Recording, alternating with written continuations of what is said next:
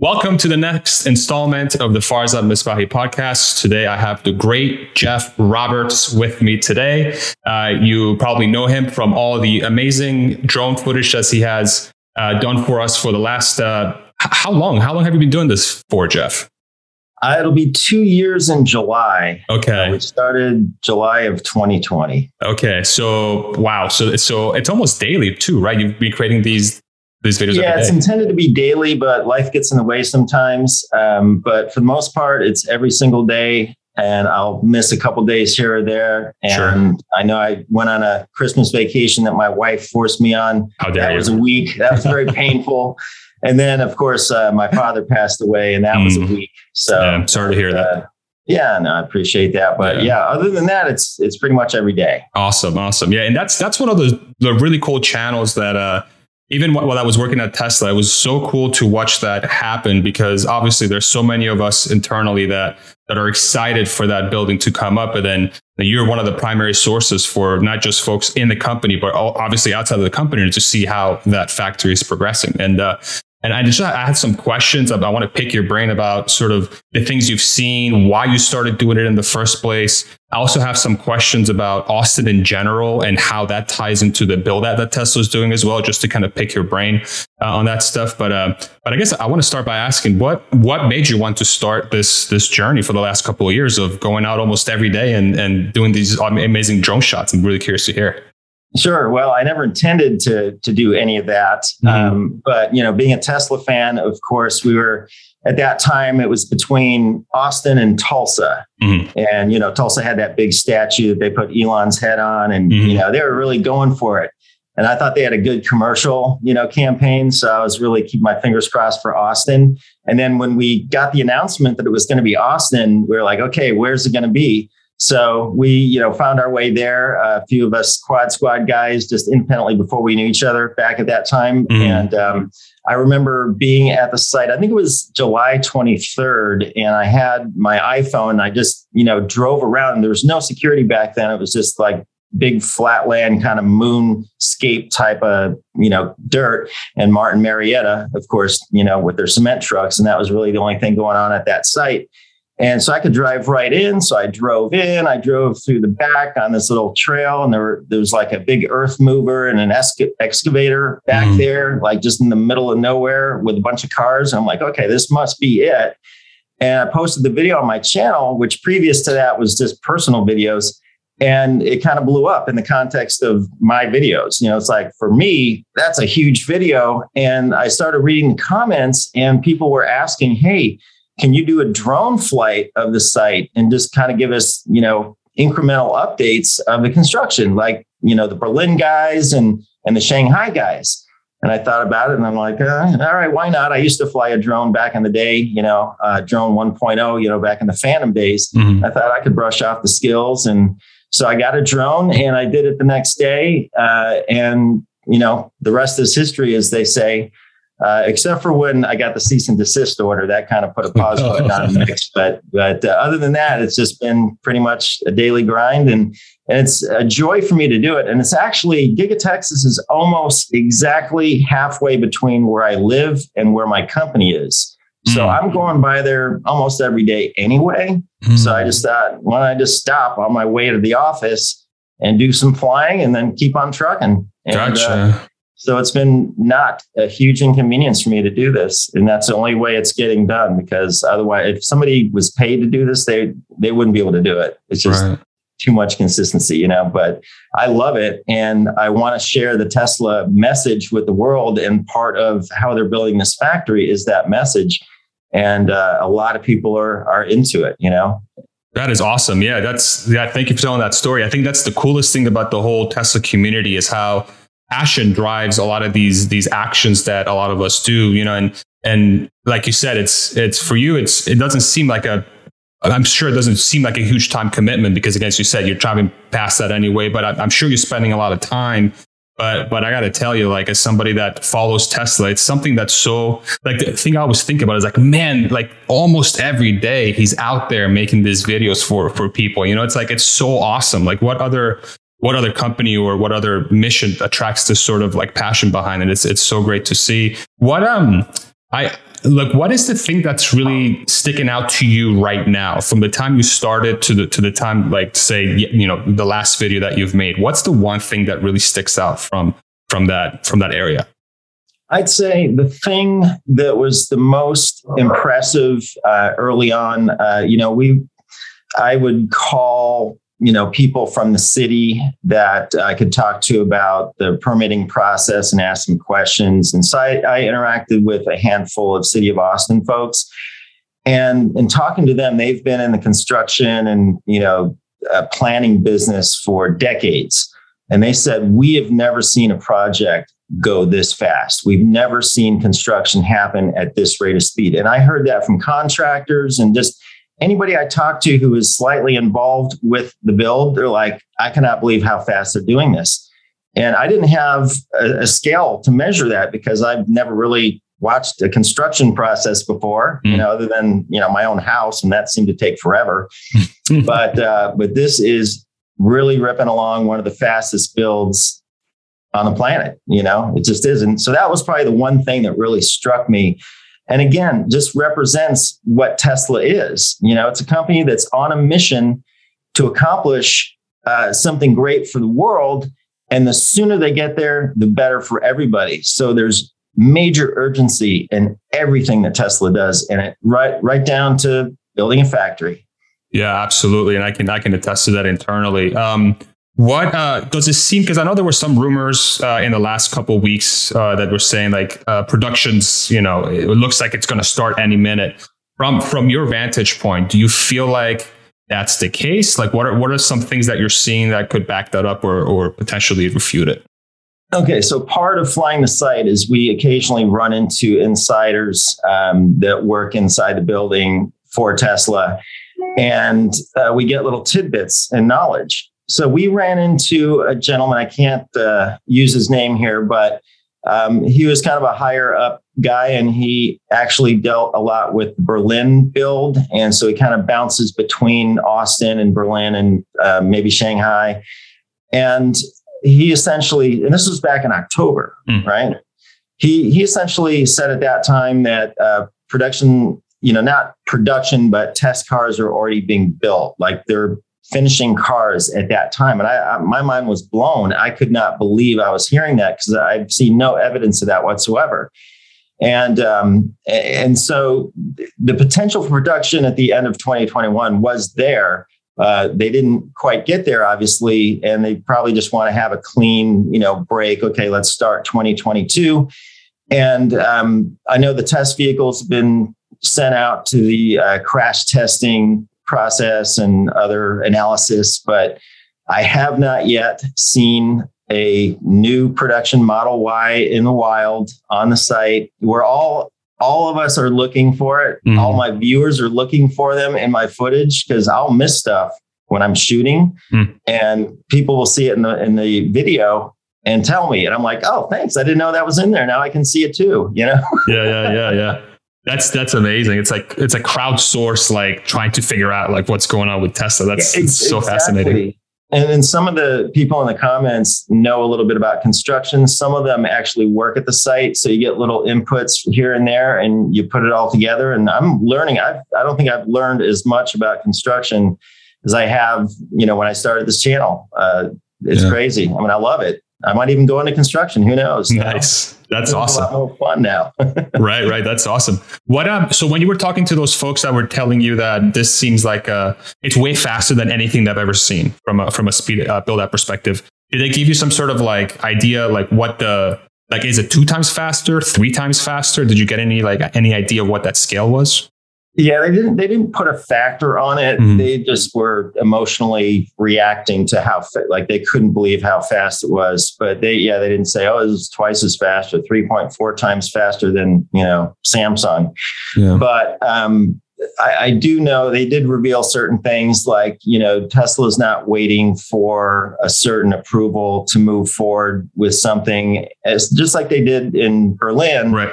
And then being fully willing to back out of it and undo it if worse comes to worse. But in most cases, from what I've seen in my very limited, studying of building gigafactories, it kind of ends up getting approved and nothing has to be unwrung or unwound. So it's actually one of the techniques, just keep moving and the permits will come.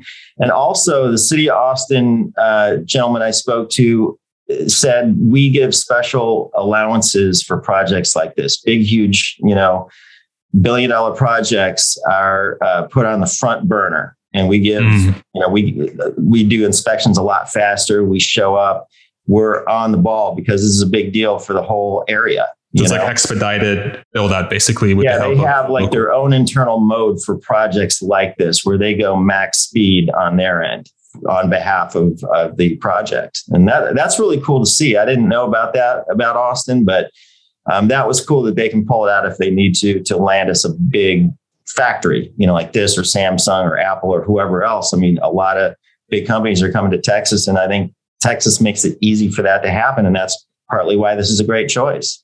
Yeah, that's one of the things that I kept hearing before we moved to Austin. So we moved to Austin in 2020 October, and the one thing we always heard about Texas, business friendly. The one thing that shocked me when I came here was how nice the people were as well. But that's for a separate video that really stuck out to me.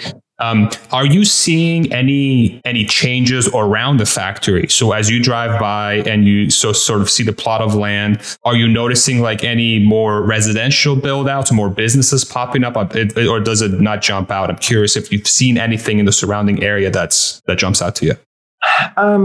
Not specifically in terms of like, new residential development popping up, up the street. We haven't seen that yet. What we did see is as soon as Tesla announced that they chose Austin and they were working with the Del Valle ISD, all of the real estate prices shot through the roof. I mean, houses as well as commercial real estate. And the reason I know that, besides being a logical conclusion, you could probably figure that out, right? Yep. But I wanted to buy some commercial real estate in the area around the factory. And so I called a realtor and they basically said, you missed it.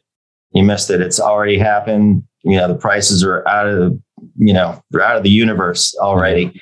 So we weren't able to do that. But shoot, it really has made an impact in the area in terms of planning, because I know there's a mall that's being planned to the south of the factory. And that's going to be a lot more of a traditional kind of shopping retail experience than what Del Valle currently has, which is, a pretty pathetic downtown area. Mm-hmm. But that's going to turn them into more of a real city that's going to attract a lot more people. And I know a fellow that bought a house very close to the Gigafactory. And I'll have to check with him and see if he's already seen appreciation, but he bought it right after they broke ground. So I'll have to keep tabs on him, but to be able to answer that question better in the future. Sure. No, I appreciate that. I mean, I can tell you, I have one data point, which is our home. So we bought our home in October of 2020, and we're up in Liberty Hill. So this is like Northwest Austin, right? It's like outskirts of the metro area of Austin. And it's doubled since we purchased it 2 years ago. So really? I don't know how much of that is Tesla or how much of that is like everyone moving to Austin, right? And I'm curious, like from your perspective, how long have you been in the area? How long have you lived in Austin area? So we've only lived in Austin for 5 years. Okay. We came from California. We were in California for 30. So we had the same kind of, culture shock in a good way with, wow, look how cheap these houses are. Although I have to say, the phrase "don't California my Texas" does come to mind. Like, okay, now that we're here, just no more. All right. We don't want to turn it into anything that it doesn't. I love how somebody from California is like, all right, don't California my That's amazing. Yeah, I hear that being said a lot, and like along that line, like what made you move? What made you move to Austin from California? So similar to you, in the people regard, when I visited Austin, because we started a branch of our business here back in 2015, and so I would visit from time to time to check in on the operation, and it felt like, because I grew up in Michigan, so I'm a Midwest boy, and we had the traditional upbringing where neighbors talked to each other. All the neighbors actually spoke the same language, so that was possible. the neighbors would watch out for the kids in the neighborhood and, that kind of thing. So when I came to Texas, I felt like, man, this feels like home, it feels like that old neighborhood feel. And it still feels like that. It's still a dramatic feeling of this is so great. And, my wife and I, from time to time, just randomly will say, we love our neighbors. We love the people here. It's just, we can't believe that we still love them. And it's been a few years, Yeah. But it's such a difference. And of course, economically, it's a great place for any kind of consumer good or service. And we're in the consumer service industry. And so our business just took off. Austin is just a great market. There's money here and people aren't afraid to spend it. And so we basically decided, you know what? I don't like California taxes and just the cost of doing business. I started not liking my customers because they're asking too much. It's like everything's got to be a Groupon or they're not going to do a deal.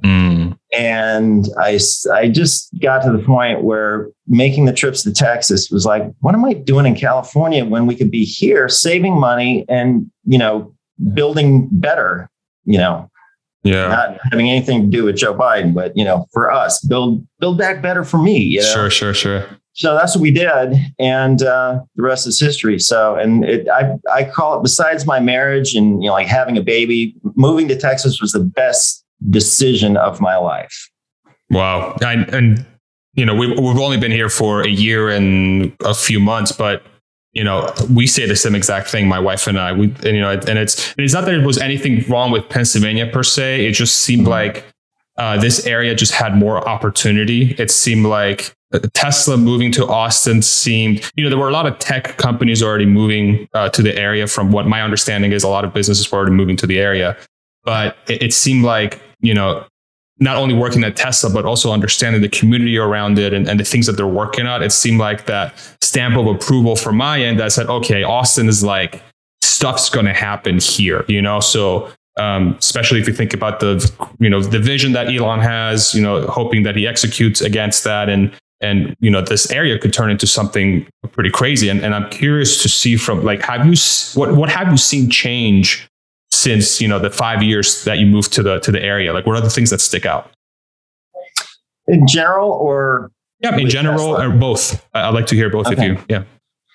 Well, I would say, unfortunately, prices of houses have risen from the great influx of out-of-staters who, had a different real estate market that they were coming from. Yeah.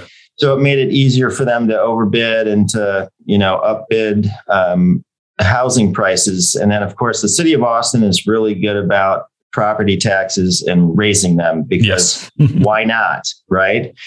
And so that's why I live outside of Austin proper for that very reason. I'm to the south, but I would not live in Travis County if you paid me because it doesn't, it's more of that, it's part way getting to that California mode with regard to taxes and just the cost of living in general. Right. But once you get out of that area, then Central Texas is great. And I love it.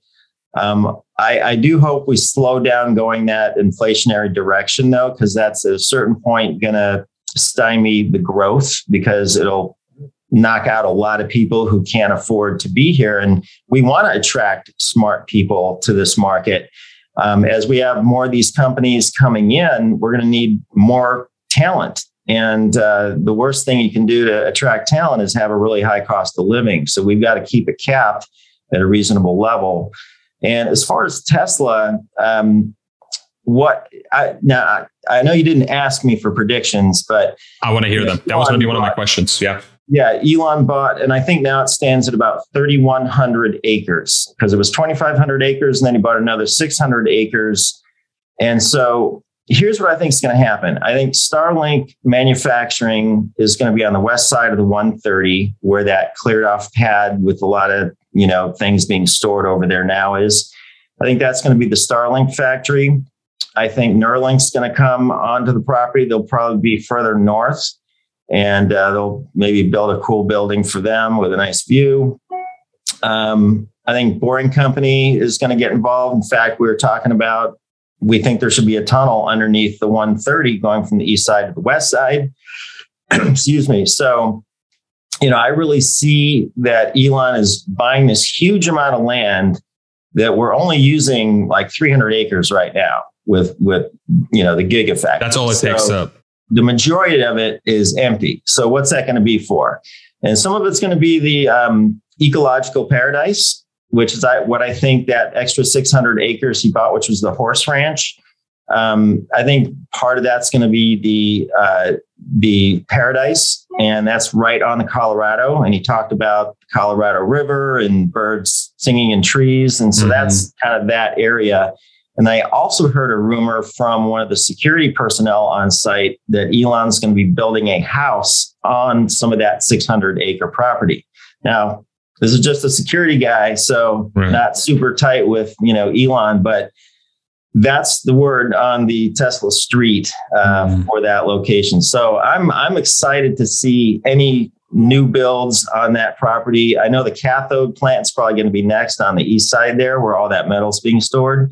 So that'll be the next thing that we'll be, doing drone flights for. So there won't be a shortage of content from that site probably for 5 years. Wow. So that 3,100 acres, that's all like connected land. It's not like patched up. It's literally one.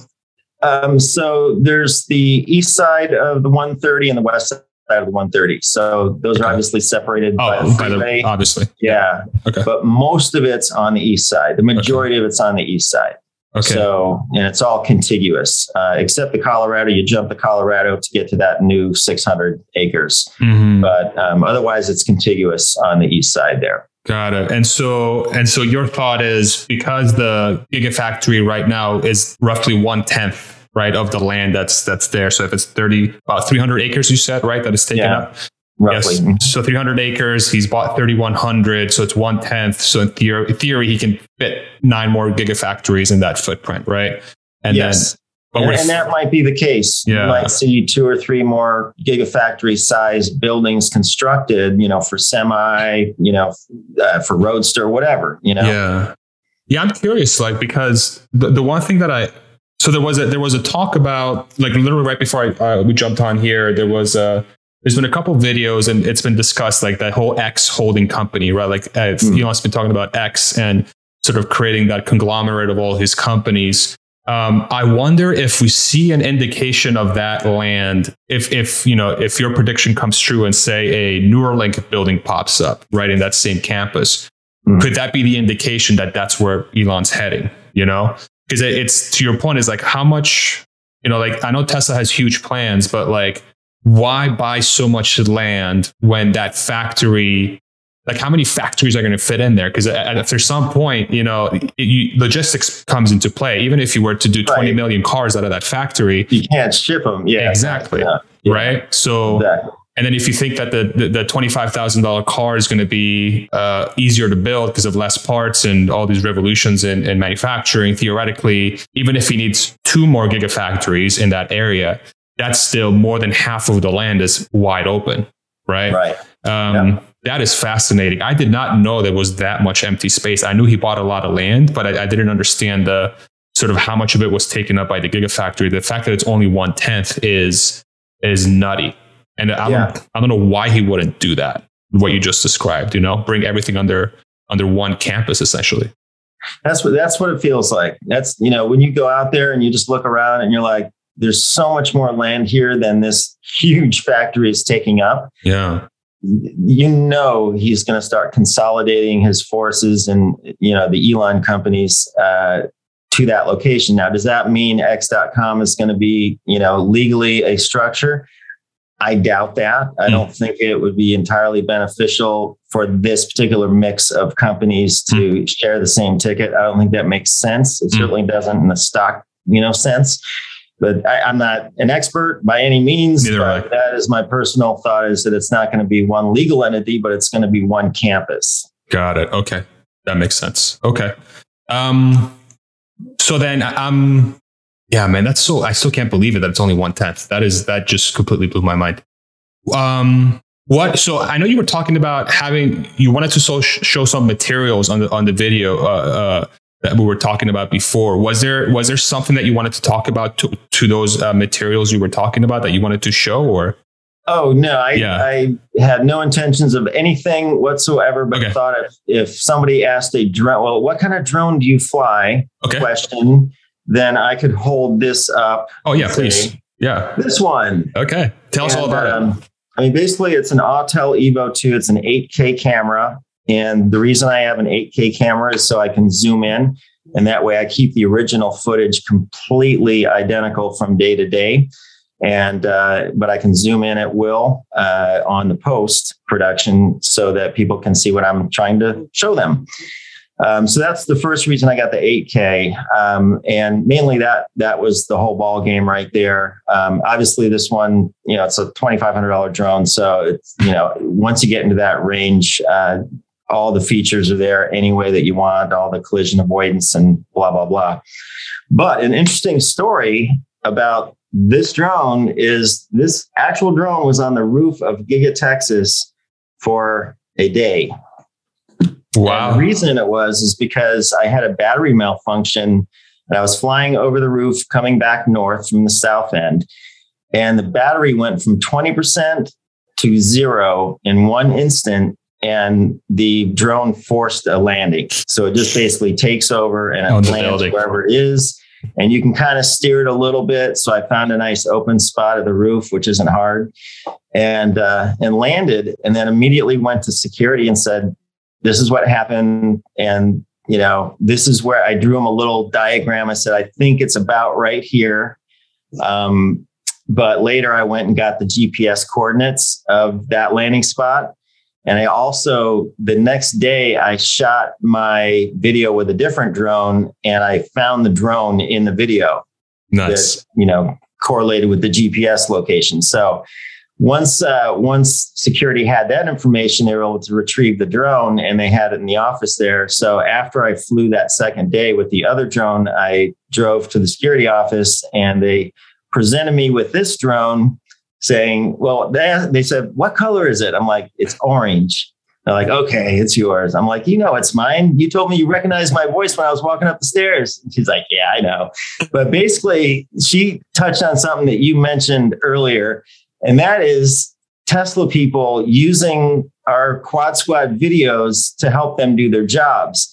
And she said, we watch your videos every morning. We start the morning with your video to kind of set the day and know where things are and to, understand the context of the site. Wow. I was blown away. I was so humbled by that, man. That was the coolest thing ever to know that not only am I not getting in the way of progress, but I'm actually aiding it in some small way. I mean, that is, for me, that's priceless. That's amazing. So awesome. That is so cool. Because my follow-up question was, because I know you had a cease and desist letter come in, but now it sounds like Tesla is happy that you're doing this, right? So it's like, I was going to ask, like, what's the support level like nowadays? Well, I mean, we're their marketing arm, right? That's so, so it's all one big happy fan. Like we all get what we're all doing, right? Yeah. And we willfully do it and we willingly do it. Mm-hmm. So, and they understand and use that. In fact, I had Tesla reach out to me last year and they said, we're not going to pay you anything. Can we use your footage? And I said, of course, anything for the mission, right? Yeah. And they know that that's what I was going to say. And that's why there's no money. It's perfect. You know, put all that money into making cars. That's so awesome. Batteries. That is so awesome. But yeah, the cease and desist thing, it wasn't always that cheery, but that wasn't Tesla. That was the security that was hired by Tesla. You know, they wear Tesla hats, but they're not Tesla employees, right? Mm-hmm. So, we had gotten visits occasionally when flying, because we fly from a real obvious spot, the pull off from the exit off the 130, the best viewing spot for the factory. So we flew from there for a while. So security would come up and talk to us and what are you doing? And they wouldn't tell us we shouldn't be doing it. They're just asking a lot of questions and you're just thinking, okay, the next thing they're going to say is, you can't fly here. And they never got there. But there was one day where I flew probably a little too close to an earth mover. it was a really great shot, by the way. I believe it. But it was a little tight, And so the driver complained to his supervisor, and that got to security, and they said, okay, we got to put the cap on this. We got to put the lid on it. So a couple days later, I was flying. Security comes up. I was flying from inside my car and rolled down my window, and she says, my supervisor wants to speak with you, and hands me her cell phone. So I talked to the supervisor, and he basically said, look, I am serving you with a cease and desist. You are to stop flying immediately. And if I catch you flying on the site again, I'm going to charge criminal trespassing charges on you. Oh. I call the sheriff, and we're going to charge you for trespassing. And so that night on my video, I put up a screen at the beginning of the video saying, viewers, I need your help. Help me get Elon's or Tesla's attention to ask for permission. Because I know if I can get to Elon, he'll give permission, because he did for Berlin, Shanghai. He doesn't have a problem with it. So it's not Elon. It's getting to him, getting to that inner circle on Twitter, So I said, let's just blast Tesla and Elon with tweets and see what happens. And it was probably like 7:00 in the evening when my video went up. And by 11:39 p.m., not that I'm keeping tabs, Elon responded on Twitter saying, I'm cool with drone flights. Just don't fly too close to people. And, basically don't do anything stupid and you'll be fine. And then he mentioned, security maybe overreacted. Mm. And so the very next day, I called my contact at Tesla, because I had been assigned a Tesla security contact, which was actually a Tesla employee. And so I called my contact and I said, hey, did you see Elon's tweet? And he said, absolutely. You guys are all set now. And I said, really? I said, what about, does security know? And he goes, yeah, everybody knows. And I said, it's 8:00 in the morning. How does everybody know so fast? And that was another Tesla blown away moment in my mind, where I was like, this company, has 100,000 or more employees. They're a big company. They got big fish to fry. They're on a mission to save the planet, basically. And so the importance of the approval for my drone flights is probably pretty much the bottom important task of the day. Yet still, that got immediate attention, got resolved instantly, and everybody knew about it the next moment. And all of a sudden, the light switch flipped, and now it's cool to fly a drone over Giga Texas, as long as you don't do stupid stuff. Yeah. And from then on, it's been smooth sailing, and any interactions we've had have been more reflective of that interaction with security recently, where it's real positive. And I straight up just say, hey, I'm a fan. I'm a fan of the whole thing. Elon, the mission, everybody who works here. I've got so much respect for the contractor crews that aren't even Tesla employees, but they're working like they're Tesla employees. They're kicking butt and taking names, man. This whole project has been so enlightening and eye-opening. And as an investor in Tesla, it makes me feel really secure to see that every day. And I can't imagine, I get investing in tech companies and, new ideas and concepts and volatile stocks. But when you see it in front of your own eyes every day, there's no doubt of where Tesla's going. And I've probably invested more in Tesla since I started flying over the factory than ever before that, because of that confidence that's gained by seeing it for yourself. Wow. I think a lot of the viewers on my channel are investors, and that's why they watch. They want to see, how secure are we? Are we going to be like Nikola and lay everybody off for a month? Or are we going to keep cranking every day? And I'll show you through my flights every day, they're not stopping, and they haven't stopped. Right. Wow. That's a great story. Oh my goodness. That's amazing. I can resonate with that so much, because I saw so much of that, taking that human aspect of the company that doesn't get really reported on very often, or is not that well known. But it's, you went through it personally, it's like literally tweeting Elon, asking for permission. And like you said, I'm God knows what his list of priorities are, but this was high enough in his list to say, yes, somebody who's creating this content for the Tesla community, he saw that as important and said, of course, go ahead and do it. I'm sure everyone helping you tweet him helped for sure, but he could have very easily just said, this is not worth my time, whatever. But it was something important. And I think that's really the really almost unorthodox way that Tesla it has the relationship with its customer base, and it's not really a customer base. It's just like it's a community, like the whole worker, fan, content creator, whatever it is. It just seems so close knit.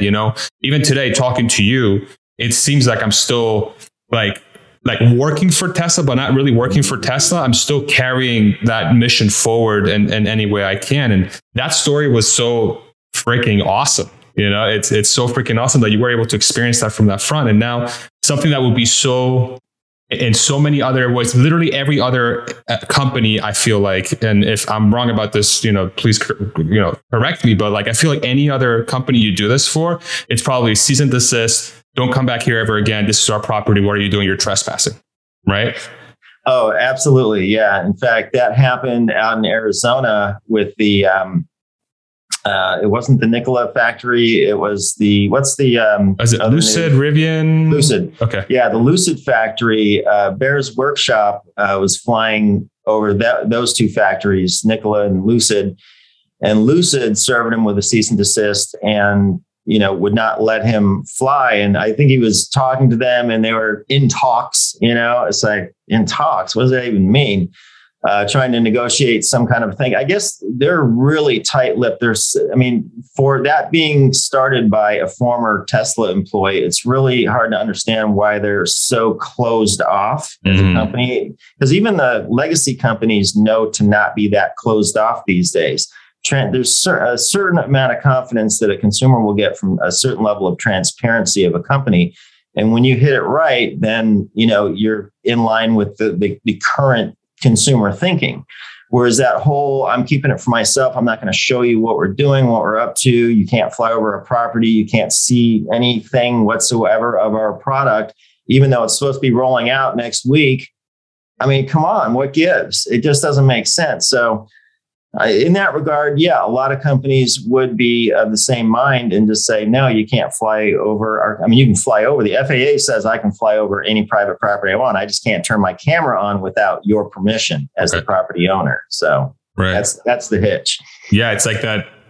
It's so interesting because it's like, how much confidence does Tesla have in its own way of operating that they're so comfortable with you doing that drone footage? And like, to your point, like the confidence that gives you as an investor to be like, here you go, world. Here's what Tesla's doing at their brand new factory. It's not even built yet. You get to see all the ugly bits. And Elon's like, yeah, sure. Show the world. Like that is so confidence. Like it builds so much confidence in what they're doing, to resonate with you. And I'm curious, how did your journey as an investor and as a fan start? Like what was the beginning point?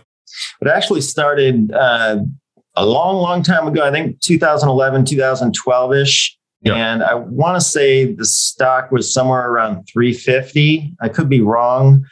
But, pre-split, obviously. So if you look at the numbers now, you have to do the split. But, and I started buying in, and then things went south with my business and personal life, and things just kind of crashed. And so I had to pull it out to use it to live, which was so sad. I will never do that again.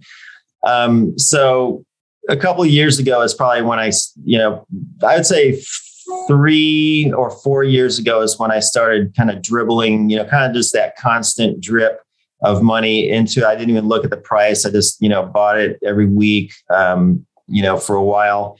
And then when I started flying the site, I got serious and I started moving chunks, like the kind of chunks of money you have to get your wife's permission to move. Kind of, you know what I'm saying? Serious chunks. And I talked to her. I mean, she knows Tesla. I mean, she understands what Tesla and Elon are. So, she's on board with, hey, as much money as we can plow into Tesla, do it, and we just finished building a pool. So it's like, I'm glad that's done. It's paid for.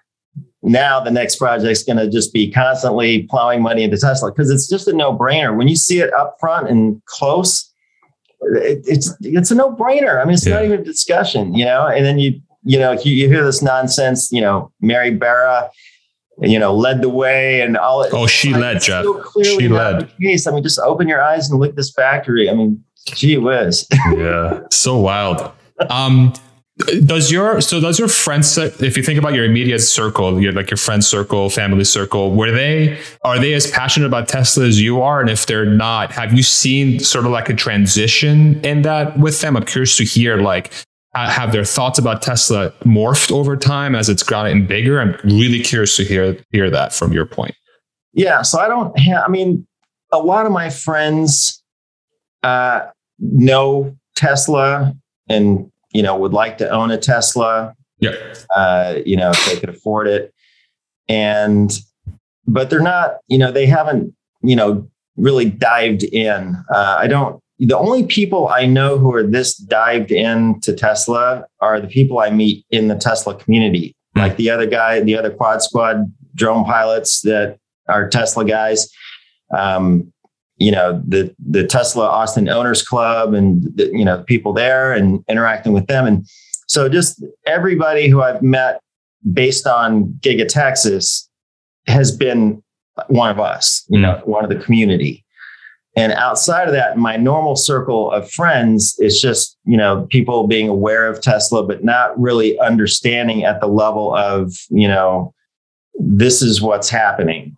And you talk to them, they ask questions, it's just like a religious discussion. You don't want to push your religion on somebody, but if they ask a question, I'm going to give them the straight scoop and say, look, in my opinion, you should be investing in Tesla and not in that over there. Mm-hmm. That makes no sense if you know what I know, Yeah, absolutely. And so with that in mind, like, where do you see the company in 5 years? So based on all the information you've gathered, all the things that you know about the company, your own personal experience doing the Gigafactory research and all that footage that you've created. So like 2020, call it 2026, even if you want to do 2025, 2026, what is Tesla looking like at that point? Well, obviously huge growth, 50% growth year over year. I'm just now going to start sounding like the YouTubers that I watch the channels of with financials in mind, because, that's kind of where I've got my information. And I kind of check that, because sometimes it sounds really optimistic. And so it's good to have a gut check when you go out to a factory and watch it being built. And you imagine, okay, is that number within reach? Is that possible? And if the answer internally is hell yeah, then you know that, okay, those are a good set of numbers, But yeah, I think it's just going to go. I wouldn't invest in it if I didn't think it was going to blast through the roof and continue doing so. Right. I had a friend tell me that he said, well, yeah, 2021 was a great year for Tesla, but, the inference there, it's like, don't expect it to keep going. And I do expect it to keep going because we're just at the beginning of the curve, and it's going to keep going, and it's going to continue to keep going for probably another 10 years at this rate before we see any signs of market saturation, which is the only thing that's really going to slow it down. Yeah, for sure. I think there's like a mental block with a lot of people where they feel like, well, it's already gone up so much in such a short period of time. There is a law of physics that will prevent it from going up higher, right? And that is always it's like, I understand why they would think that way, because it would feel too good to be true. But if it's built on fundamentals that say, hey, this is what it should be. If Tesla gets to 20 million cars by 2030 and full self-driving works, and they have a $25,000 car out in the market, and the bot is released, and the Cybertruck's a hit, and the HVAC works, and the solar works, and the utility works. It's just a math problem at that end, right? It's just a math problem. You just sit down, you punch in the numbers, and it says Tesla blah, right? Here's the stock price. So I think that's the one advantage we have in the community, is that we are we understand the company so well. Or at least we think we do. We could all be wrong, and this whole thing could collapse tomorrow. But I would bet my money on the other side where it's not going to do that. But it just seems like it's completely changed the way I think about what is possible, right? And having worked there as well, it's completely recalibrated my thought process around. Just because it seems very, very hard and it's already been done at such a high level, it doesn't mean that it stops. And then you stop and think, so then why would you say that? And it's just, again, sit down and do the math problem. logically, try to figure out what's going to happen in the next few years. Is it possible? Yes. Okay, then it's possible that it can go higher. It's really changed my way of thinking there. So what are some things around your footage or the factory that you've seen that you want to hit on that we haven't discussed yet? Is there something else you wanted to bring up specifically about that site? I mean, there's just so many different things going on. When I first started flying it, I would call it Construction Disneyland, because when you first go to Disneyland as a kid, and there's so many exciting things going on, you don't know where to go first, right? Yeah. And so that's what it felt like. It's like, where do I fly first? This is before I kind of developed my route style of flying, and kind of my program now is very locked in, and I've got my routine down. But back then it was just like, where do I go first? Do I go over there by those excavators and try to catch them, I don't know, digging up a mud monster? Or do I go over here and watch this crane that's like so tall, I got to fly extra high to avoid hitting it, and swing around these big steel beams, like it's nothing. I mean, it's just crazy. So every part of the process has been really just a really revelatory thing for me, in that I didn't realize I even cared about construction, let alone liked it or understood a little part of it. But it's amazing, what you can learn watching something happen right in front of you. And I think that's the value of my videos in the end, from a historical context, is, we can go look back and sort of like how to make a gigafactory. Here's how to make a gigafactory. Oh, right. Here are the steps. This is what it takes. You're willing to do that. You got the dough. You can do it. So much value is like, that's so true. It's like you're documenting the blueprinting of how to build a factory that is better than every other factory before it. So it's like you have the latest and greatest, right? And then once the next gigafactory is built, then that's going to be even better. It's like, it's an incredible value to the community. And they keep improving. And I guess one thing to address that question is very recent. Yes. Is with the Berlin factory, I believe they have the air ducting on the roof, if I'm not mistaken. And so that was the factory preceding Austin. In Austin, we've got all the ducting is on the top floor of the building. It's like hung from the ceiling on the top floor. So there's nothing on the roof of the building. And I think the reason for that is to maximize space for solar, because the solar panels have already started getting lifted onto the roof. So we're just waiting now to start seeing the panels installed. But so that's my thing. So even between, Gigafactory 3 and Gigafactory 4, or whatever numbers we're on now, there's incremental improvements constantly with Tesla. And so it's just exciting to see that, like that one little detail. It all matters. Yeah. And it plays into that whole thing that, Tesla and Elon keep talking about, is that the Gigafactory itself is a product, right? Right. And so a change like that is no different than, Tesla changing the HVAC system, super bottle, whatever else they did in the Model 3 and the Model Y. It's no different. Right. And seeing that play out physically is super fun. Yeah. And I think, when I first heard that, the idea that the factory is a product, I thought, why didn't I think of that? That is so genius. It totally should be the product, And Elon even goes further now and says, in the end, the Tesla is going to be known for manufacturing.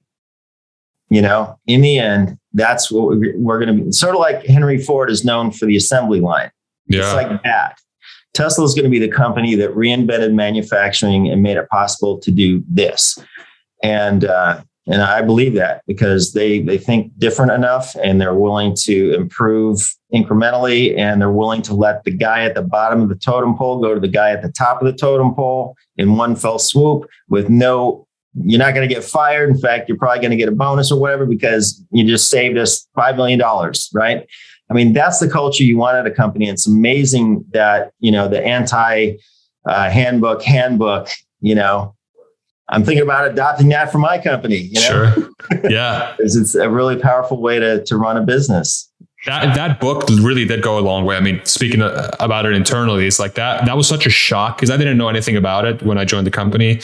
And that was or maybe I had heard rumors. I can't remember, but I joined it and I read this thing, and I'm like, because usually when you join and it's HR, it's like, here's all the paperwork you got to sign. And of course there was paperwork you had to sign that said, you can't go in there and steal stuff or whatever. But like, here are the rules. It's a page and a half or 2 pages. And I read it. It's like, literally, we trust you to do, we empower you. You can talk to anybody. Always think, to do the best thing for the company from a first principles perspective. There should never be any sort of bureaucracy in between you and trying to get to a problem. That's it. Go play. I'm like, okay, all right, let's go. It's really a great tool. It's a great tool. And I would encourage anybody who owns a business or is looking to set up some sort of way of running a business. I would highly encourage them to adopt that, because it does make a difference, even just from a standpoint of setting a culture and making people feel empowered. It's huge. It goes a long way. People read it. People have read it, and that's one thing that always stands out to them is like, wow, this thing is great. So, yeah. Well, the one caveat is, if you're a CEO and you do want to use the anti-handbook handbook, you also have to sleep on the factory floor one night. You got to talk the talk and walk the walk. Right? Exactly. It's so true.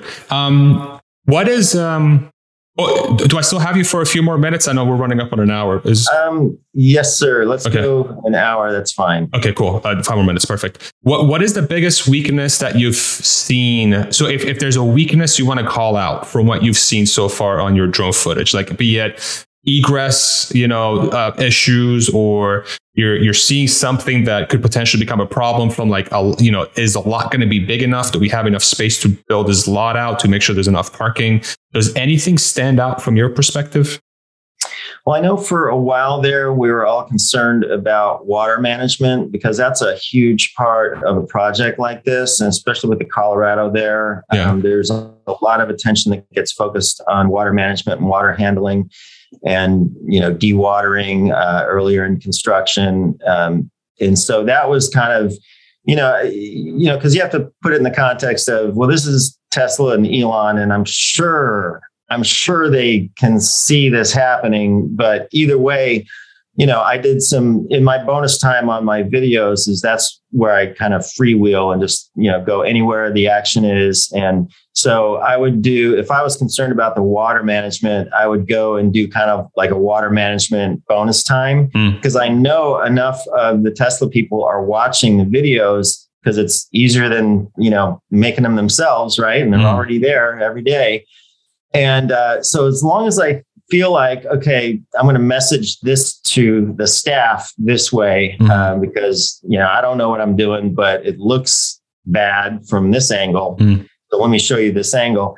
There was another case where there was a steel beam that was off kilter, because I think the column was too short. And so the steel beam was at a different angle than the rest of the roof line. And you could see it from the air really easily. I wasn't sure if you could see it that easily from the ground. Like, I didn't know if, the team had the perspective to be able to extrapolate that there might be a problem. So I actually sent a clip of that footage to one of the contacts that works higher up in Tesla at the site. And I never heard back anything, not that I was expecting to, but, it's just little stuff like that. I feel like, at least if I do have a novice concern, and I'm probably wrong 100% of the time on them, but even if I did have a legit concern that was actually a problem, and I did something about it and it got fixed, because, the next day that beam got fixed. They shored up that column with another hunk of metal and then reattached the beam, and it was all, hunky dory. So, you never know if you had anything to do with it, or if it's coincidence, or if they planned it that way all along. But you look at it like a team effort, I certainly don't want to get in the way of building the factory. And if I can help in any way, I will, but that's great. It's crowdsourcing OSHA and safety. How awesome is that? That is so sick. That is so cool.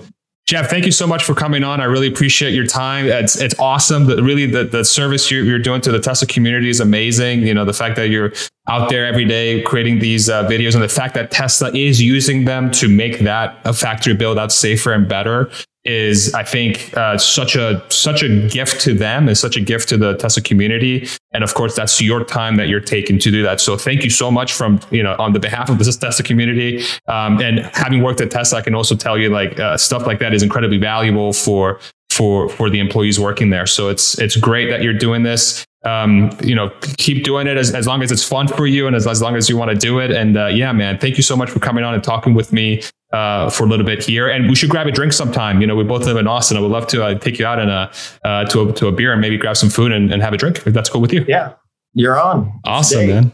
Let's do it. Thank you so much, Jeff. I really appreciate you. And I appreciate everyone watching. We'll talk to you guys later.